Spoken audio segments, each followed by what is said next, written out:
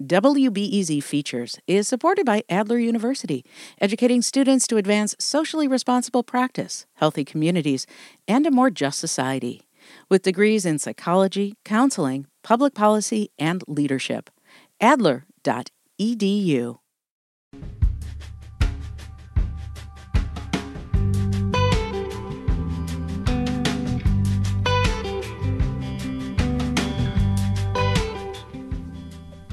You're listening to WBEZ.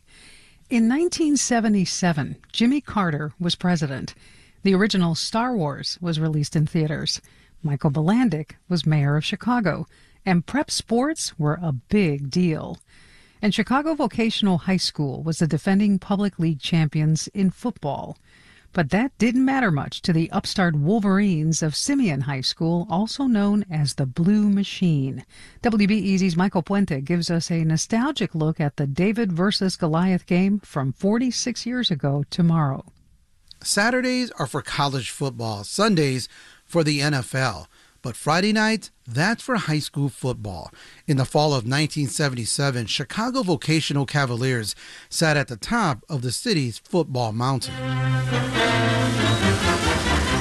The WBEZ Student Workshop presents the Halftime Show, featuring interviews with the principals, coaches, and players of the schools competing on the field today. Well, we went 12-0 last year. We actually haven't lost a league game in the last 26 attempts. That's the voice of the former longtime CVS football coach John Pataki speaking to WBEZ when it was still part of the Chicago Public Schools and provided prep sports programming. His comments were part of the halftime show during a game on September 30th, 1977 against the Simeon Wolverines, coached then by Alvin Scott. Al Scott and Simeon have a very, very fine, disciplined outfit. His team is not quite as big as ours.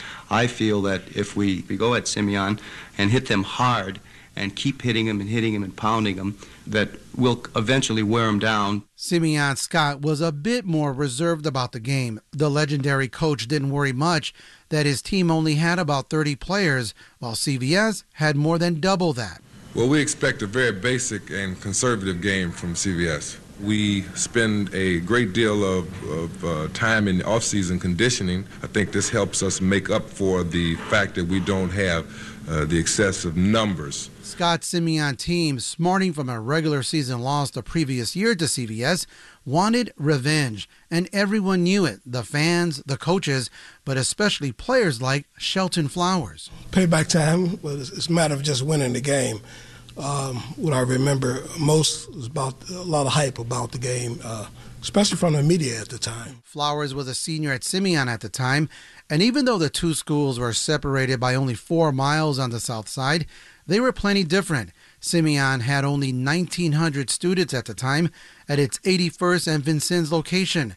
CVS, that huge Art Deco building seen off the Skyway in South Chicago, had more than 4,600. That's why this game was simply called David versus Goliath. Players from both teams recently came together to talk about that big game at the Simeon Alumni Village Hall to reminisce. David Ballard, number 78, played wide receiver for Simeon. CVS, throughout the years, they were the powerhouse, okay? And they had well-known names that had graduated: Dick Buckus, Keena Turner. Not only was this a grudge match, but this game would be played under the lights. This was built up. It was the limelight, you know, it was under the lights in Gately Stadium. And so we did have a lot of hype on that. J.D. Hayes was a senior at CVS at the time and played wide receiver. He knew the players on Simeon desperately wanted to show they could compete with the much larger CVS. Simeon definitely wanted to be CVS.